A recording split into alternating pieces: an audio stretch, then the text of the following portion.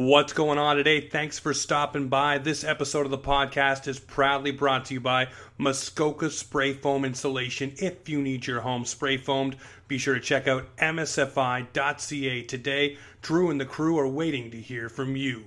By Highland Custom Builders, your vision built custom. By Kyle Outridge Productions, if you need custom graphic work, merchandise, or anything for your big event, be sure to check out Kyle Outridge Productions today. Find them on Twitter, Facebook, Instagram, you name it, they're there for you for your custom graphic work. And lastly, we're brought to you by Manscaped. Be sure to check out the gold standard in men's grooming by heading over to manscaped.com. Find what you need. Be sure to check out the Lawnmower 3.0, and when you get ready to check out, use the offside code OFFSIDE20 to get yourself 20% off on your purchase.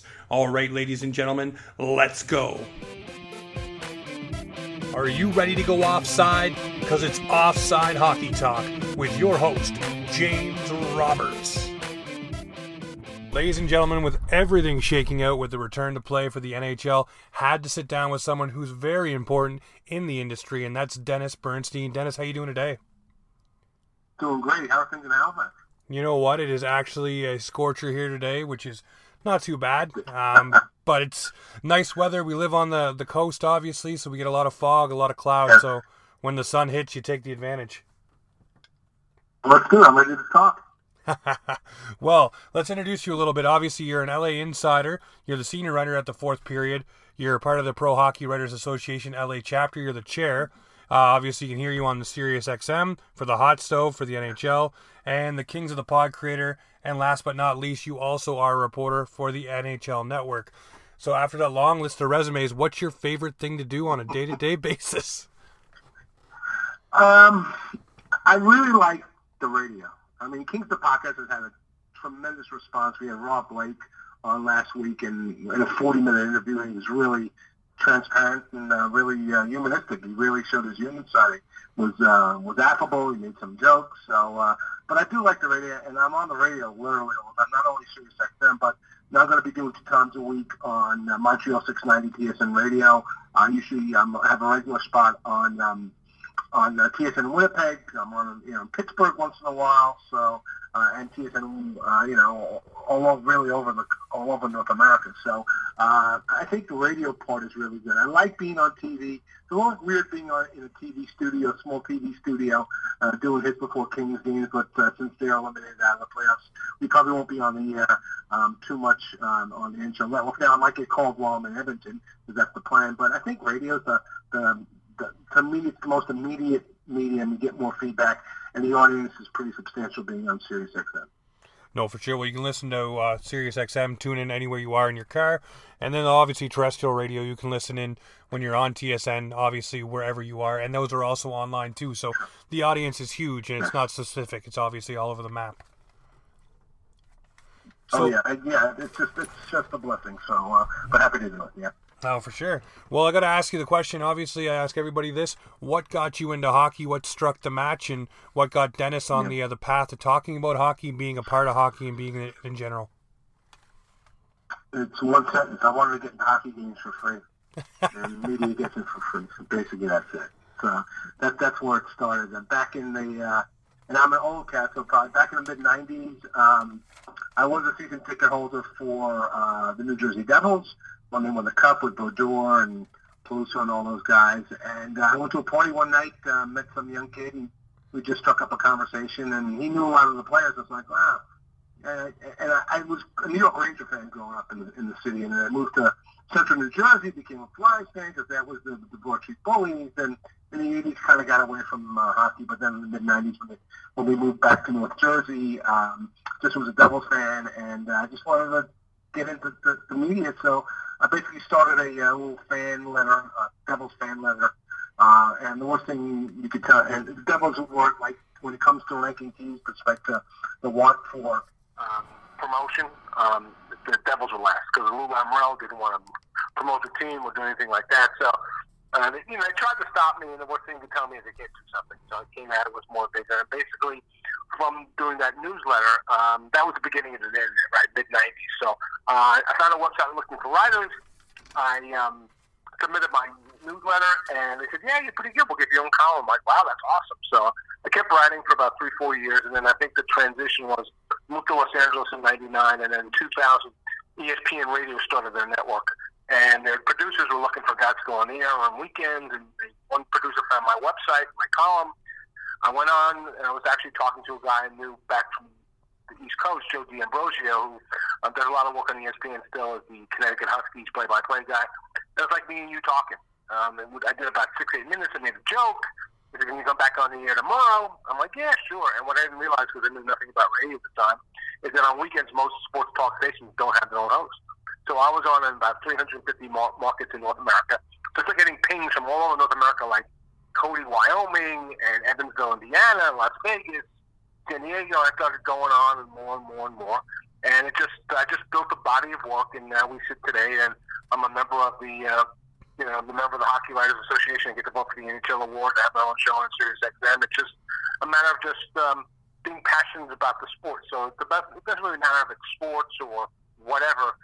Just my advice to people is to find their passion and then try to monetize it. And because if it had not progressed the way it has, then I would have had a really neat hobby, right? I would have been, doing this on the side. And I did work for Red Bull for 6 years up until a couple of weeks ago. So it just was basically finding a passion. I was a decent writer. And for people that want to get in this business, I'm the perfect role model, because if you look at my credentials, I shouldn't be in this spot. I have an undergraduate degree in accounting, a master's in finance.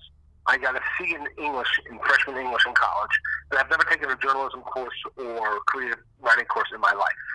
So on paper, if you would draft me, if you do a draft of NHL writers, I would not be drafted. I would have been a free agent. So, but I was a decent business writer. I could put together sentences well, and so I think that's kind of how it spun out to where it is today. And I kept reading and studying and working at my craft.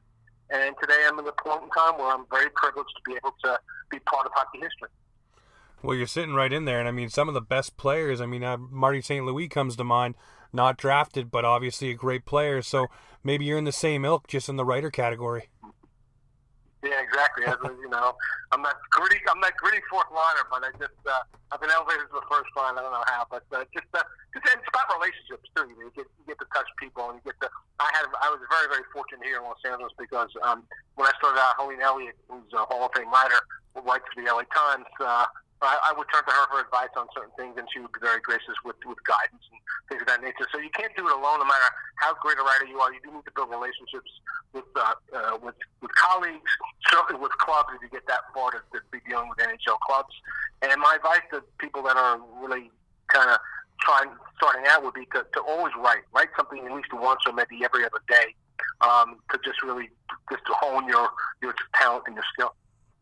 Well, the adage goes, the right people are always watching. Just keep doing what you do and what gets you to the dance, Yep. And people will pay attention. And you're right, building those relationships are huge, and it goes a long way.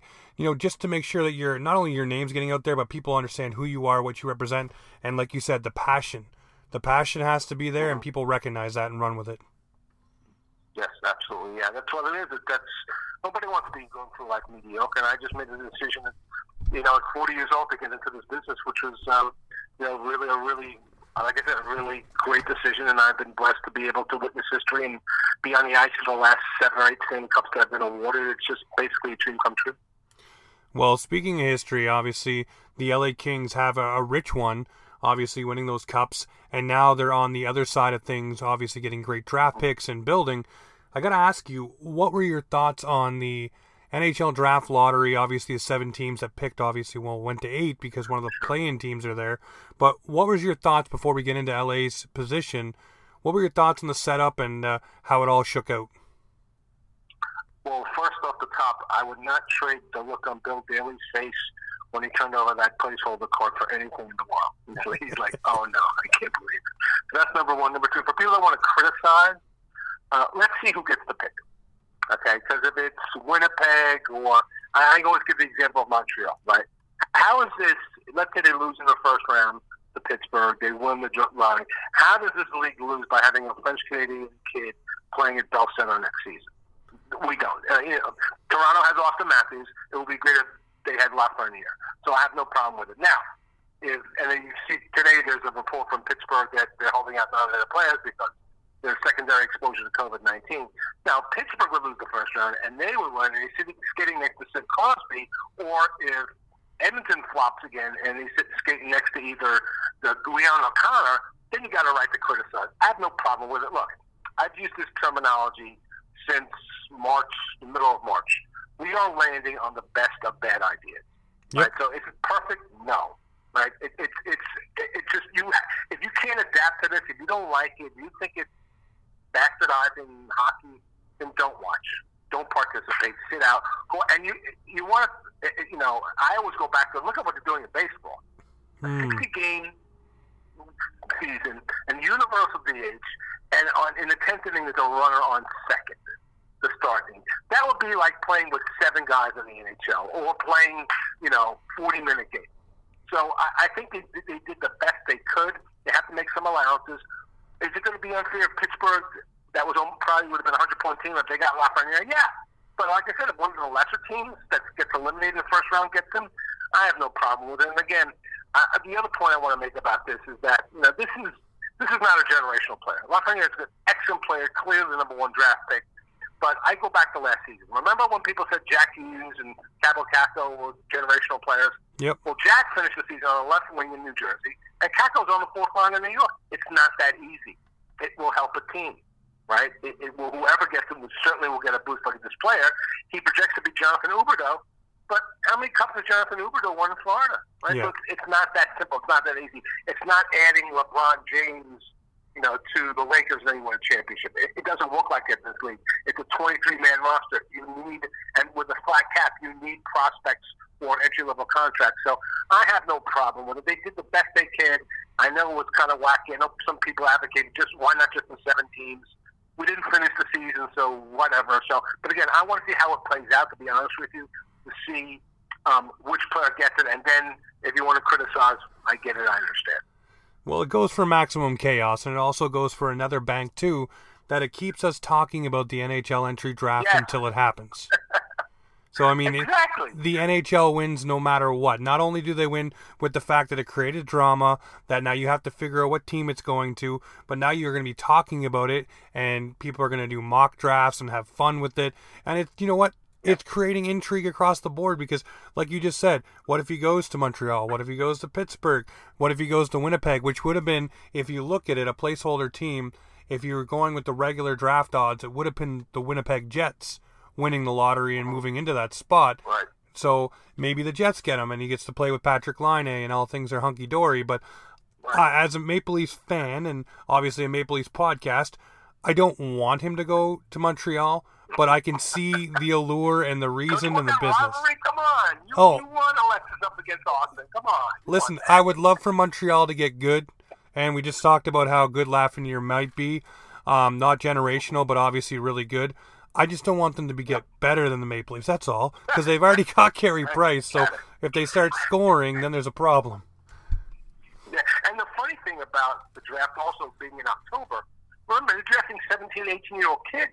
You had a kid over the summer grow another inch and gain 15 pounds. So Stützle goes another inch and 15 pounds. Is he going to be more attractive to L.A. than Quentin Byfield is, which I assume is going to be their pick? So these teams have to track these players longer because they're in their teenage years and they could substantially grow over the summer. Players do have growth spurts. They do work out more. They get better nourishment. So that's another thing to watch is that they have to keep tracking these players. And some of these players actually might get some games in before the actual draft next year in October. So it's a very intriguing. When it comes to the draft, it's far more intriguing than a normal season. Well, that's something I want to ask you. Obviously, Byfield and Stützle are the 2 players that are, honed in basically for the LA Kings. And, I've heard Rob Blake and I've heard Robitaille, and on the 31 Thoughts podcast talk about the fact that, this might be where we go or we might go that way. And he wouldn't tip his hand either side. But you look at the top prospects in the organization, if you look at the top 10, I mean, a lot of them are centers. You got Dudas, you got Thomas, Kupari, Madden, Turcotte, Velarde. I mean, another center into that would be great, but at the same time, I mean, when do you start addressing other sides? I mean, you do have 3D in your top 10 for your prospects as well, but the winger side looks a little thin. and I'm wondering what you would do if you had the GM cap on. Would you just go with the best player available in Byfield or Stützle, or would you maybe look to trade out of the top 2 spots and move up in the draft, or move down in the draft? Sorry. Yeah, you don't want to trade away from the second best player in the who's ever on your board at 2. I don't see that happening. I really would be really, really surprised. Even people say you could trade 2 plus something for the 3 and the 5. I want to pick the guy behind Lafreniere. That's what I would do, and I believe it's Byfield. I just think that, when you look at the projections, to be honest with you, who does that kid project to? Kopitar, Malkin, a young Eric Stahl, maybe a Lindros. And it's funny, I'm close with Kopitar, so we text back and forth when they got the second overall. He goes, what is this kid? I said, he actually projects to Andre Kopitar, and Kopitar texts back. He goes, I like another Kopi on the team. So I think it would set them now. With respect to your question about centers, yes, they have a richness of centers because, again, Velarde's in the middle. If you put Byfield second, you have Jared Anderson-Doan. You mentioned Akil Thomas. They have probably 6 centers. Some of these players are going to have to move to wing. Yeah. It's as simple as that. And it's much easier moving from center to the wing than moving from wing to center. So I think at some point you probably have maybe Turcotte goes to wing. But again, that's a great problem to have. And the other issue is, and you mentioned defense, which they do want that left side partner for Drew Doughty. They really don't have that elite player at this point in time that's going to play 25 minutes a night next to Drew for the next 5 or 6 years. But what they can do is the other thing is they have 3 second-round picks this year. Yep. If your boy Clifford signs in Toronto in the offseason, they'll have 3 second-round picks next year. What they really do, and I suspect they could do, is use some of those second-round picks to trade into the low first round and maybe grab a defense from there. If they don't, I think they use all 3 picks to go for defense. But they have enough forwards. They certainly have enough forwards. They're solid in goaltending, both in with respect to Cal Peterson, Jonathan Quick, and their prospect pool. I think the next move after Byfield or Stützle would be a defenseman, and that's what they're looking for. So if this was on his wish list, Blake's wish list, it would be certainly the second best player in the draft, and then a left side defense. And when you look at their left side, they come in right now. When you look at their depth chart, the guy with the most tenure on the left side is Curtis McDermott, and he's got 90 games in the NHL because Ben Hutton's not coming back, Joakim Ron's not coming back.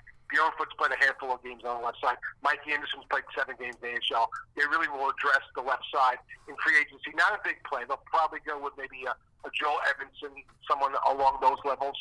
But they do need to bulk up their left side. So if they're going to be drafting in either the bottom of the first by moving up, or in the second round, you can pretty make sure it's a pretty good bet they're looking for a left pair defenseman, a left side defenseman. Yeah, see, that was my thought. Obviously, you look through, like I said, the top 10. Obviously, wing was a little scarce for top prospects, and of course, D had 3 up in there. But yeah, you definitely got to address the defense. Obviously, champions that are won from the net out, as we've seen with the LA Kings before. Obviously, having Jonathan Quick back there, Drew Doughty, you name it, on the defense as well. So my ultimate question here is, what do you think is the future for the LA Kings going into next season? Obviously, you still got guys like Jeff Carter and Brown and Kopitar, and obviously Quick between the pipes. But those guys are going to the back 9 or towards it, and not say Kopitar is out of it, but what happens here? Is this another year where LA King fans kind of have to bite the bullet and say, okay, we may not be that great, but we got these young players coming up? Or do you think they make enough tweaks in the offseason and have the tandem between Quick and Peterson to get themselves into a playoff spot? And then obviously, as we know with the LA Kings, you roll the dice and you can go all the way. Well, a couple things. This is going to be a season of evaluation, right? Because you have all these prospects, and you look at the rankings, they're ranked 1 or 2 with respect to their prospect pool in the NHL. But you have to figure out where these players fit on the depth chart. Where does Alex Turcotte fit on the depth chart? Is he a winger? Is he center? Is Gabe Velarde going to leverage the first 10 games of his career and play better? Right? Where's Kupari fit? He's coming off a knee injury. The second overall pick, I assume it's Byfield. I don't think he's going to make the team, so he's probably going to go back to juniors. Right? What happens with Oliver Kaliev? This is an unusual situation with Kaliev. Because of the age situation, he either plays in the OHL or the NHL next year. Now, he's certainly probably the premier goal scorer of that draft last year, where does he fit? So they have to evaluate where they fit on the depth chart. With that said, I did ask Rob, like on our podcast, about, what about next season? He expects them to be in contention for a playoff spot next season. I would like to see, if you project their season was probably, even 7-game winning streak, it's probably about maybe 75, 76 points. So I want to say, maybe 10-point progression to about 86, maybe a little over 500 hockey. Like he expects them to be playing games of importance in February. Well, it can't be February, March. When we get to game 60, those games would be of import for a playoff spot. Okay. Unlike this season where they were out of it in 40, they got hot at the end, they won 7 straight. But his expectation is that they should be in the conversation when we get to game 60. So that's the expectation for the organization. They do have a lot of talent, and the thing about prospects is, prospects are cool, but Stanley Cup rings are cooler. Oh yeah. So it's a good thing. So it's not like the Kings fans should not be downtrodden. They should be optimistic. I think the season you look at will be the 21-22 season, because at that point in time, you've evaluated most of your prospects. You'll still have other assets like draft picks, and the future ones or selections that you've made. And then I think the move Rob's going to make it, because the flat cap is going to definitely hurt other teams and help the Kings, because after next season, the Kings is a $10 million cap hit. They're going to lose the $6 million cap hit from Kovalchuk, and then they're going to lose about $4 million off the Dion Phaneuf contract. They're going to be able to use prospects, picks, and that cap space where they can go. And you mentioned their weakness on the wing.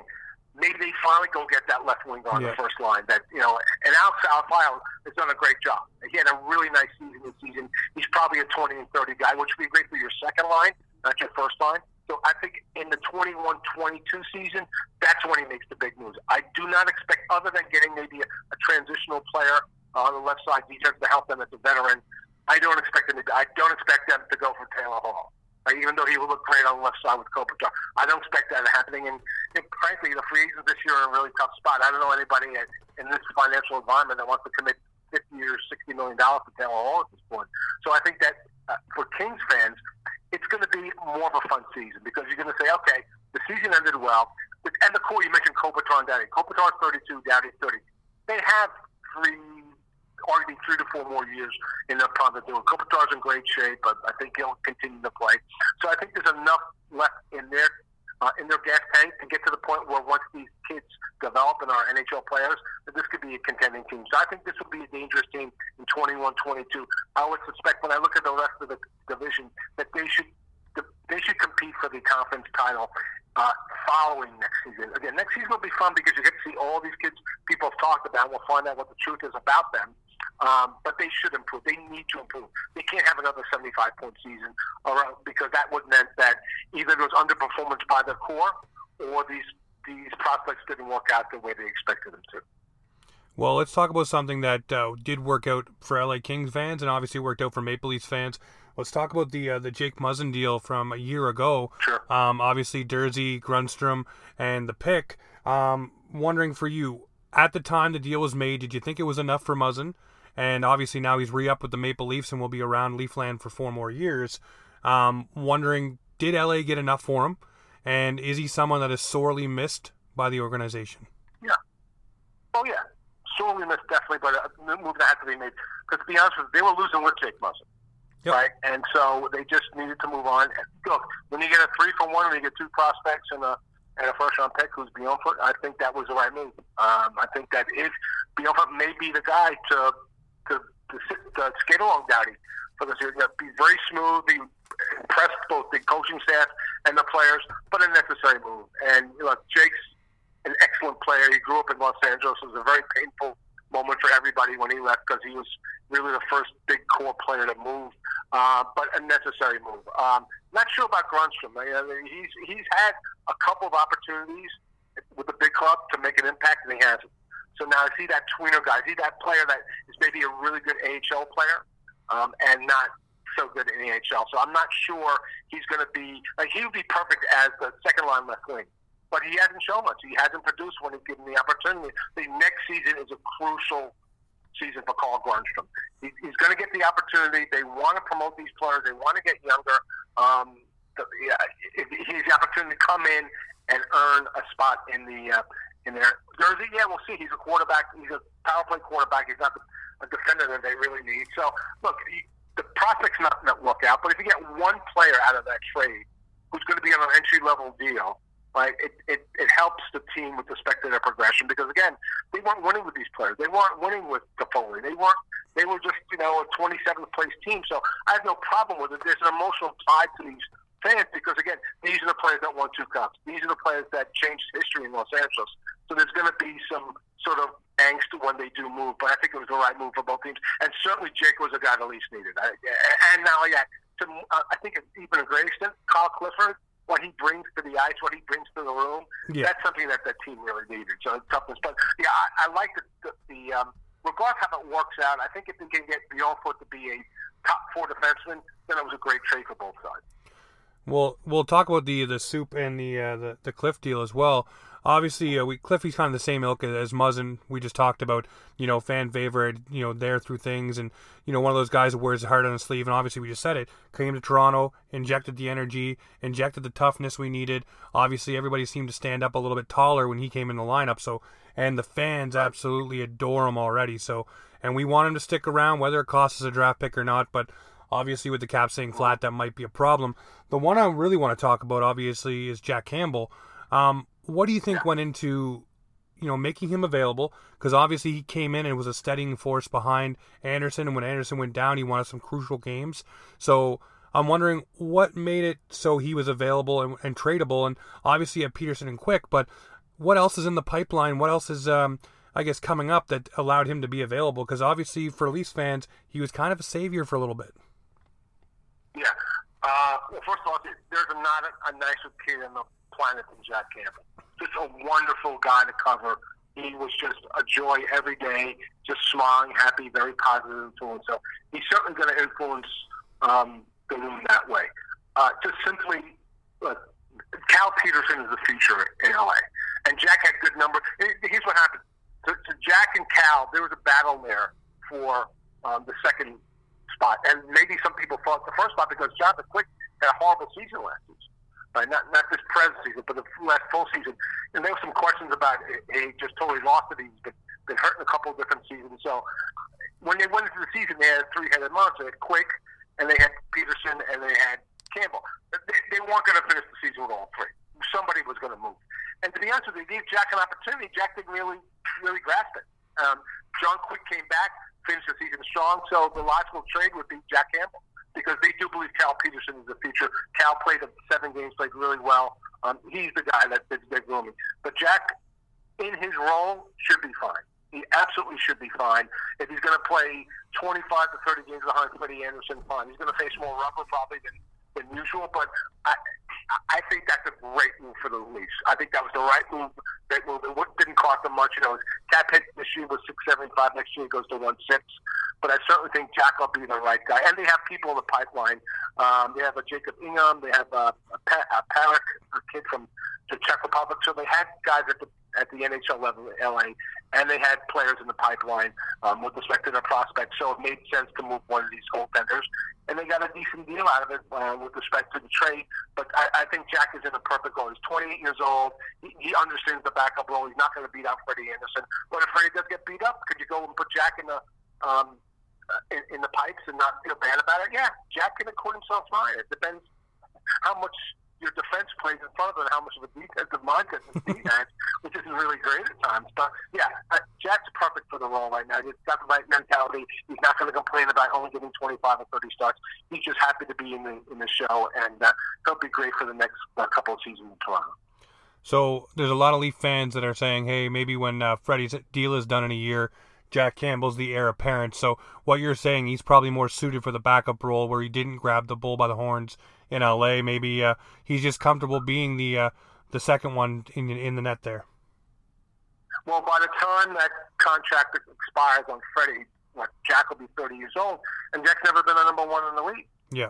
It's not unheard of that become a number 1 at 30, but I think there would be competition for Jack. I don't think that when Freddie leaves, if Freddie leaves, that Jack's going to walk into the deal. I assume Jack will have competition either from another veteran goaltender or someone in the system that they have that would contend with Jack. I don't think they're just going to hand it to Jack. Let's put it this way, Jack's the number one in waiting. He's not the heir apparent to Freddie Anderson, right? Could he be that guy in 21, 22? He could, very well could be. He has the skill, but I don't think it's going to be just handed to him if it comes to that point in time where Freddie Anderson leaves. No, that's an answer that Leafs fans would want to hear, and obviously, as someone who's covered him and watched him and talked to him and knows the person, not just the player, that's good for us to know and good for us to hear. So we'll move on from the LA Kings for a moment here. You are going to Edmonton, you said, to the hub city. So are you credentialed? Are you going into the building? Obviously, we're hearing lots of different things of how it's going to be done. Have they given you any protocol or anything like that for when you get to the hub city? Yeah, there is a protocol but when we came out with Phase 3 and Phase 4 protocols, there is a media protocol, but they are working on that right now with respect to access. Between the fourth period stuff, like PHWA status, and SiriusXM, which I assume would be doing some sort of radio from the rink, I expect to be there. But being an American, I have to go to Edmonton on Friday and sit in a hotel room for 2 weeks under quarantine and then get to the game. So I have to go 2 weeks in advance of the first game on August 1st. So I'll be sitting in hopefully a nice suite at the DoubleTree downtown for 14 days, looking at the window and doing my hockey stuff. But that's the plan right now. But I would only stay for the qualifying round because it's just I'll be 2 weeks away from home. If I have to do the Cup final, that's another story, which I do want to do, but again, there's some consideration of the 14-day quarantines in place in September. That would entail me being away from home for a month. I'm not sure I want to do that at this point in time, but I do want to witness history. I want to be in the building for Game 1, right, in Edmonton. I want to just witness that. It's going to be really crazy in the area. Nobody's going to be in the buildings, being limited media. So I think there'll be some finality. We have not gotten credentials yet, because I guess what happened was people have applied. They've through the PHWA and things of that nature. So I think we'll get more clarity on this week. But I do have a flight booked to Edmonton on Friday, which I expect I'll be getting on. So I would be there from probably the 1st to the 9th, which is the qualifying round for these, and obviously the seeding round as well for these games. Because I do want to be able to witness history. I'm part of history when I get to vote for the awards and things of that nature on the actual Stanley Cup. So I think it's important for me to be there from just a historical perspective to say, hey, look, I was there when the first game they played in front of no fans when there was a pandemic. Yeah, that is going to be something that's absolutely going to be history-making. A lot of people are very excited about it. Obviously, the return to play got voted on past this weekend. The MOU is signed. The CBA is extended. Want to get your initial thoughts on the return to play. What do you think about the hub cities? What do you think about the lockdowns? Obviously, you hear some reporters saying it's like a 5-star jail, basically, where these guys are going to go in and they're not going to be allowed out of these compounds once they're there, other than to go to the rink or to practice. What are your thoughts? Do you think it can work? Do you think it's safe enough? Just want to get your gist of it. Yeah. It's necessary for the future of the game. Because remember, it's not just a return to play. There's a return to play and a CBA that guarantees us 6 years of labor peace. Yep. The players understand, because they voted with almost 80% approval, that they understand what's at stake here. If we don't play, then we've got a $65 million cap and probably 50% escrow, which is something the players don't want to be able to play for, because the plan is to play 82 games next season. So, I know people have been critical, and there's always going to be doom and gloomers out there that says cancel the season. And I know it came out today that nine of the Pittsburgh Penguins had potentially secondary contact with a person that had COVID-19, so they're being extra careful. Once they get to the bubble, here's the thing. It's not that important for a player to go out to a bar in Edmonton. Right? They'll have a bar in a hotel. You want to get drunk, stay in a hotel, yep. And get drunk there. So I think that you have to understand the responsibility that you have to your, not only your teammates, but the game in general. Like, this is very, very important time. And what's better, it doesn't make any sense for someone to go out and ruin something for everyone and potentially jeopardize the finances of the league because you want to go out and have a drink. Like, it doesn't make any sense to me. So, look, there are people right now there are players right now that are around people who are positive, and it's a highly contagious disease. I don't think anybody's going to get very sick. I certainly don't think anybody's going to pass away from this. Remember, the median age of an NHL player is 27. Right? They have great immune systems. Right now, the guys who've opted out, I understand. I get it. There's no problem with it. Right? But I didn't expect 25 guys to opt out. I understand what's going on with Max Domi, that they want to evaluate that a little bit longer. so they got to be cautious there. Yep. But I think that I've read the protocols. They're not doing this on the seat of their pants. No, it's in depth. Every possible point has been addressed here. And even me, I'm assuming I'm going to have multiple tests before I go in for the games. I'm not staying in the same hotels the players are. Like, it should be, and the players trying to get out, good luck getting past security. There's going to be a ton of security in those hotels. Those guys are not going to be able to get out of those hotels. They're going to be going to the games, coming back, and some guys don't even want to go out. Like the Maui guys don't want to go out. Sasha Barkov's going to go back, probably study video and play, Fortnite. So it's not like all these guys want to go out. Now, there's certain guys that maybe they're knuckleheads and going out right now that really need to stay home. This is the most important time right now. Yes. Between now and the time they leave for the bubble. Stay home. Don't go out. Like, if you want booze, have it sent to your house and get drunk there and do FaceTime with somebody. And it's as simple as that. That right now is the most important time, right, to protect themselves. Now, granted, they're going to public venues and practicing and coming back, something that might be avoidable, but I don't think that any positive tests here, like, this is what you want to see. You want to see the Pittsburgh Penguins being overly cautious with respect to their players. Right? And what that means is that, okay, they might have had some exposure, so they'll have to have multiple negative tests before they can get back with the rest of their team. Right? If this happened inside the bubble, yeah, there'd be issue, and it's only a week before, when they enter the bubble and have the game, so maybe there's some carryover effect. But, again, I think they've done this so right. They've consulted with medical experts on this, infectious disease experts. They've done the best they can. And plus, the MLS is playing. Yep. Major League Baseball, which has no bubble, is going to play. So for people that say, like, cancel the season, then cancel MLS, cancel NFL, cancel NBA, and let's just forget. And let's just forget about. So my question to those people though are, like, when are we going to come back? Because a vaccine, that's going to do it. Well, in the States, probably 25% of the people won't take a vaccine. So what about those people? So it's just like we have to learn to live with this. Right? And you actually dive into the numbers, which I have. A couple of things. This is a 2020 event. Like, I believe that between the vaccine and better therapeutics and just being smart about this disease, like, we'll get through this, and in 2021, we'll have people back in the buildings and things of that nature. So we need to do all the right things. And if you think that, like, then don't watch, right? And you can see the players don't want to play. The players are on the ice. They're practicing right now.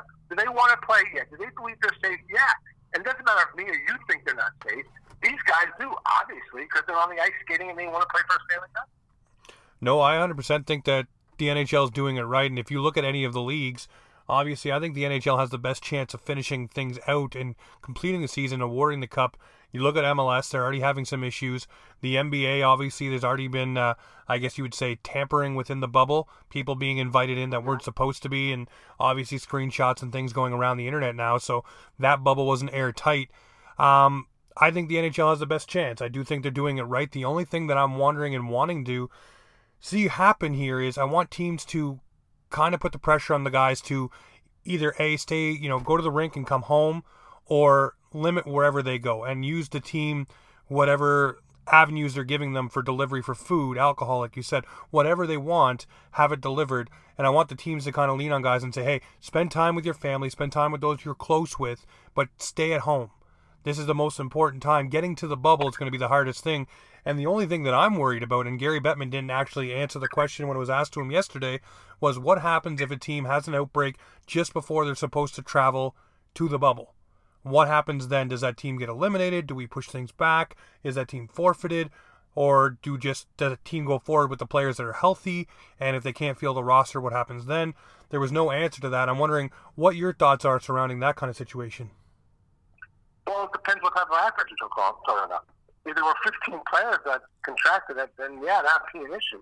The team might get disqualified. There might be a bye for that the team that matched up. I don't anticipate that happening. I don't see it. Like, that would have to be a really long shot at this point in time. So again, you could talk about all the what ifs. Oh yeah. But I just think to the extent it would have to, and again, you're talking about 31 players. Yeah. So like if 3 halves tested positive, that doesn't stop anything. So that would have to be a substantial outbreak, which I personally don't see happening. I just don't. You can say, well, what if? And I get it, I understand it, but I don't think that's in the realm of possibility or even probability. With the talk of the new CBA, obviously we touched on that for just a moment. What are your initial thoughts on it? Is there any pros that you're excited about, or are there any cons that you think might come back to bite either the players or the owners in the end? Look, there were no options here. Like I talked to one agent saying, look, there's no other option. What's the other option?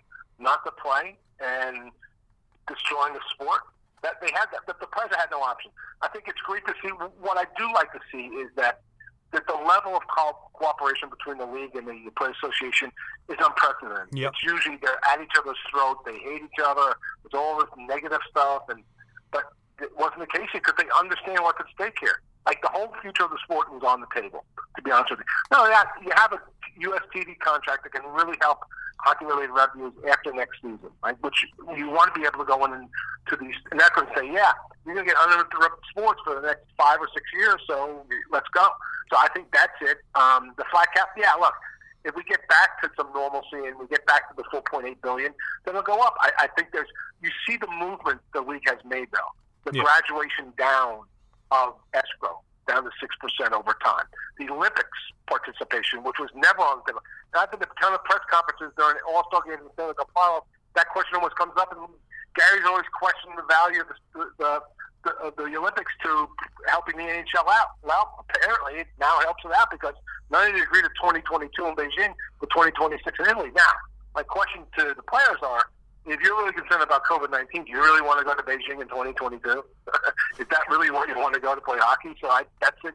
But I think that it just shows to me that both sides, like, just, sanity reigned here. Like, they understood what, and I think the players, everybody understands where we are right now, right? If we didn't play, the sport would take, if would come back, right? There would be so many. It'd be a nuclear winter if we didn't play. They understand that. So with some negative, it was a positive test or whatever. I think the deal is fair with respect to what's going on in the league. I know some agents advocate that we shouldn't have a salary cap in the sport, which is just ridiculous because you see what's going on with Major League Baseball, with trying to figure out how to play that game with respect to prorated salaries. So I think it's a good deal for both sides, and you could see there were movement on both sides. Yep. It's not the best deal in the world for the players, but look what the movement that the players wanted from the owners, they got on escrow and the Olympics. Yep. So that's why they agreed 80% to going forward and getting this done, because again, they understand the importance of the moment. Well, you look at the NFL and the way they passed their deal, and it was way narrow of a margin. I think it was 48.5 to 51.5 for the yes. So, I mean, you look at the NHL, it's 79-point-something% of the vote. That obviously shows that there is a lot of, this is what we need to do, this is the right direction. And there's a lot of things good for the players on the table. One thing that I took away that I was very happy to hear about was the 35-plus contracts not counting towards a cap if a player retires. I really like that. I think it really limited teams to signing older players to longer-term deals to give them that little bit of flexibility as an older player. And it really handcuffed guys. I mean, when you look at Toronto, if Patty Marleau were to, quote-unquote, retire, they may not be giving up a first-round pick to Carolina to get rid of his salary. So, those things are good, and that helps those older players to, stay around the league. And teams were leery of signing guys. So Kings with the Kovalchuk. Yep. Yeah, there you go. Right there, right? So I like that aspect a lot. I really think it was a handcuff put on teams when that happened. The only other thing that I really didn't like that I heard about was the fact that if you are a player who is a free agent right now, so use Roman Polak as an example, if you go and sign overseas to play because your team may not be playing, so he didn't know that the Dallas Stars would be coming back or hockey in general, so he went and played overseas, or is going to, we'll use any other player too, September to whatever, and then obviously your team gets back to training camp, say November, etc. Well, those players are no longer eligible to play in the 2021 season. So that didn't make sense to me. These guys, want to keep up to, their bodies up to date, keep their mind sharp, the playing sharp, especially the fringe guys who, need to get the reps in, need to get those things going on, and also may need the money, at the end of the day to keep things going, these fringe players. But now they're ineligible to play for the NHL, which probably would make them ineligible to play for the AHL as well. I'm wondering what your thoughts are on that. I think it was a little bit of a, I didn't like it. I call it a handcuff to players because now they have to sit and wait. Well, they did move, but they did waive the Ryan O'Reilly rule, where if you go over and play, and sign, and there's an out clause in Europe, you don't need to go through waivers, right? So they did eliminate that. So I think that offsets what you said right now with respect to the ability to come back. Because before, if you signed in Europe to start next season and you had to come back, you had to go through waivers, which I don't think was patently unfair. So that kind of eliminates that. Okay. Yeah, I don't know. I want guys to be able to go, and especially, like I said, the fringe guys who don't really have the opportunities and won't have all the amenities that the stars do to keep themselves, like a fine-tuned fiddle. And obviously, if you're not property of a team, then obviously you want to get on the ice as much as you can. But that was the only craw that I had about it. Obviously, if both sides are unhappy, that means it's a fair deal, because both sides of the argument basically lost things that they didn't and got what they wanted in certain spots. So if you're unhappy leaving it, then everybody got what they wanted in the end anyways, and that's hockey coming back to the ice. And I'm very excited to see it go down. Obviously, being a Leaf-centric podcast, I want to get your opinion. Toronto takes on the, run through a wall, fight through it all, Columbus Blue Jackets with John Tortorella as the head coach. They don't have Josh Anderson. They are without... Brandon Dubinsky as well. Wondering, what do you see coming out of the Toronto Maple Leafs taking on the Columbus Blue Jackets? I don't see them sweeping them, obviously, but I do see Toronto being able to finally get past a round in a playoff, play-in, or whatever you want to call it. Better odds than playing Boston. the worst team they can play, though. The defensive-minded team that grinds out games. That's the worst.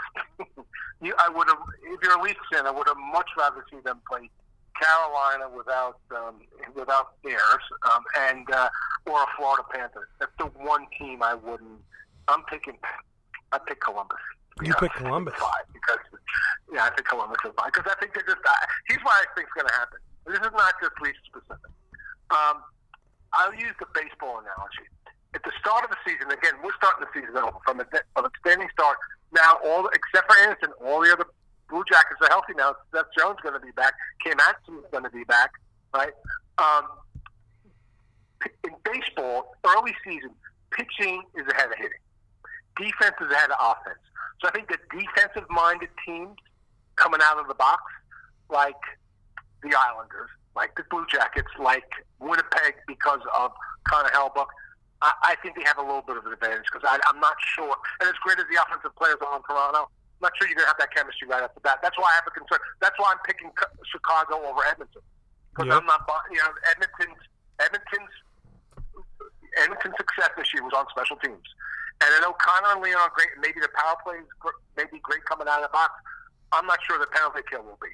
And then you're going to rely on Mike Smith maybe or Koskinen to make saves in the playoffs, which I'm not really sure that's going to be good either. So I think that's my concern of a Leafs fan. Is that the wrong type of team? Because they're going to slow it down. They're going to grind out games. It's the opposite one play. Now, if the Leafs are going to take advantage of that, and their speed and the offense is going to be clicking from game one, then, and I'm not saying this is easy for Columbus. I just think that with respect to the style of play, I think in the qualifying round, first thing out of the box, fine. If the Leafs get past them, then I think their odds, improve greatly to go further. I'm just think that with respect to style of play, this is the wrong team play. And granted, it's better than playing Boston in the box. I get that. I understand that. So are their odds much greater to win this round? They are. I just see them getting slowed down by Columbus and having to play these 3-2 games grinding out. It's not really the style of play. So again, how much attention to detail will they have in their own defensive zone? That's my consideration. Like, are your forwards going to come back and play defense? I'm not sure. It's not what they're used to, so we'll see. But again, the picks are meaningless with respect to it because who knows? Yeah, right? jump ball. 4 months. Everybody's out. Look, I think the play overall is going to be needed. And the Leafs do get the Holy Grail and win a Stanley Cup. They would have had to win 19 games, which I think in and of itself would be amazing. And for the people that want to put an asterisk on the season, go to baseball and give them the asterisk with their 60-game season. That was one thing I was going to ask you about, yeah. Yeah, there's no asterisk here. And I always go back to the 2013 season when we had a lockout. They played 48 games, and Chicago won a Stanley Cup. You walk up to Jonathan Tate and say, you know what? You only played 48 games, so that cup ring, you should have an asterisk on it. be taking that imprint out of your face after you punch it in the face for it. So I don't think, this is going to be the most difficult cup to win. This is going to be historical because everyone except for one or two players are healthy. Right? If you're coming out of the qualifying round, you win the cup, you have to win 19 games, you have to win 5 rounds. Like, that's harder than any other team, and you don't even know. Plus, you're going to be away from home for that period of time. There's so many, more obstacles to clear here. And it's not even just the most healthy team, it's the most mentally tough team. That's why I like a team like St. Louis. I think St. Louis's odds with beat are even higher because they're so mentally tough. And they're going to have to face that at some point in time. And if you're going to have a deep run, you are going to be away. Your favorites will come into the conference final and stuff like that. But to be in Edmonton for that long, if you're a Western Conference team, that's going to be a major challenge. So, look, I think it's a toss-up. I think the Leafs and Jackets are 5 games. I just lean to the Jackets at this point in time because of what I've mentioned. Well, my only hope to that, and that's a lot of things have been thrown at me the same way, is, they are the ill and will. They will grind you and they will make you quit. Is in the beginning of the season, the Toronto Maple Leafs don't actually have the goaltending to stand up all the time. Freddie Anderson's a slow starter, which in this tournament you can't be. But their offense, when the season starts, is always guns a-blazing. You look at the past few seasons, they're always scoring, 5 or 6 to their opponents 4 or 5. So they're able to put the puck in the net and find ways to do it. And if they can get that power play going, that could be their bread and butter, especially with their speed. If they can get a grinding team like Columbus to clutch and grab or stick work or whatever, depending on how they're calling it, because we all know the whistles kind of go away in the playoffs. But if they call it the right way or whatever when they're usually doing it, Toronto may feed off that power play, and if it's clicking, that may be the bread and butter. My other thing is, too, you're looking at Merzlikins and why can't I remember the other guy's name right off the top of my head? Merzlikins, not Saros, is it? Is it UC Saros? No. Korpisalo. Korpisalo. Yeah. So you look at those 2 young goaltenders, they haven't been playoff tested. Neither of them has played a full season in the NHL either. So it's a whole bunch of pressure. But you're right. I said it way back when they started announcing this stuff, I think it was in April, to anybody who wants to put an asterisk on this cup, they're absolutely insane. You're coming off of a global pandemic, going into a bubble. You're going to play 5 rounds to win the cup. You haven't played a game in 4 months. You have limited time to get prepared and ready, and you win that cup, especially if you're a play-in team. That is beast mode to the fullest. You've won the hardest Stanley Cup there was to win because you went through 5 rounds and the pandemic and the layoff. Yep. Oh, absolutely. This is going to be physically and mentally challenging. That's something that hopefully we'll never see again, to be honest with you. But yeah, who's ever going to win this is going to earn that from day one. It's just a very unique circumstance. And I'm excited because I think, look, we always talk about Stanley Cup hockey being the greatest sports time in the world, right? And just go back to last year. All number 1 seeds lost. Right? Yep. So are there going to be upsets here? Yeah, absolutely. I don't think Montreal's going to be Pittsburgh, but other than that, I think this is going to be a crazy time. We're going to have 6 games in one day. It's just insane. It's going to be crazy. So I think it's for the fans that missed hockey for 4 months, well, you're going to get an overload in about 3 weeks. So just strap in and be ready for just, I think, some phenomenal hockey.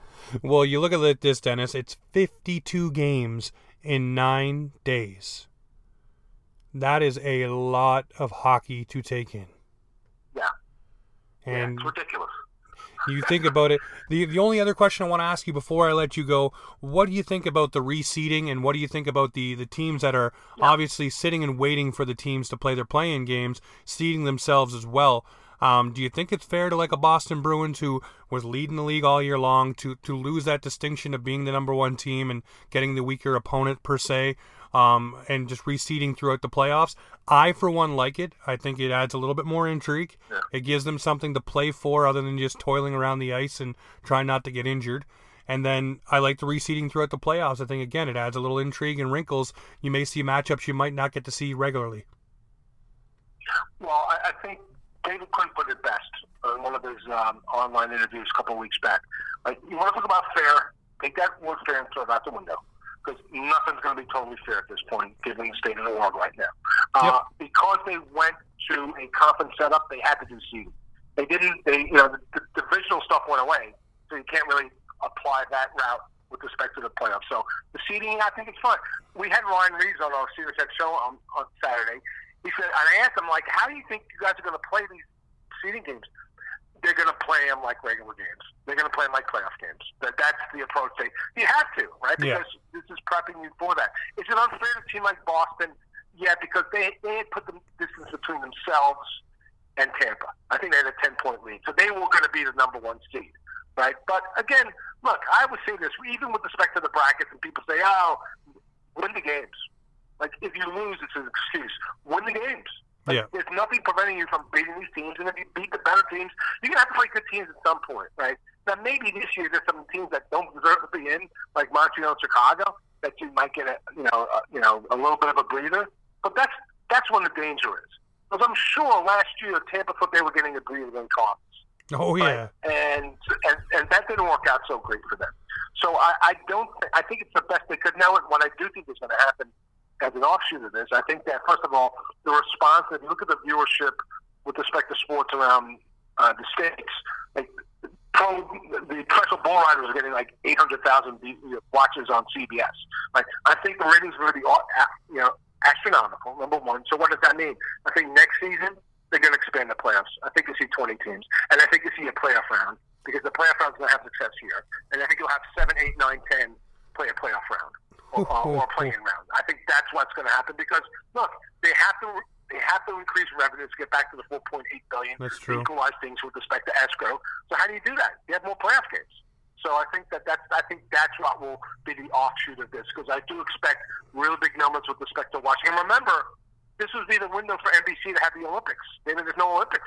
So There's a lot more eyeballs on this, and the NLS ratings have been great. I mentioned PBR. The NASCAR, IndyCar ratings are through the roof. So every sport there's been such a pent up demand for this game that if you're a hockey fan, are you going to be tuning in? Of course you are. Like, even in other places in Buffalo, because Buffalo's ratings in the States are off the chart. But I just think that that's good. So I think the seeding is fair. Again, the best of some bad ideas. I think it's going to be great, and I think it is going to be a lead in towards the following season when we probably have expanded playoffs in one playing round. Well, you bringing up what you just did, we'll end it on this question here.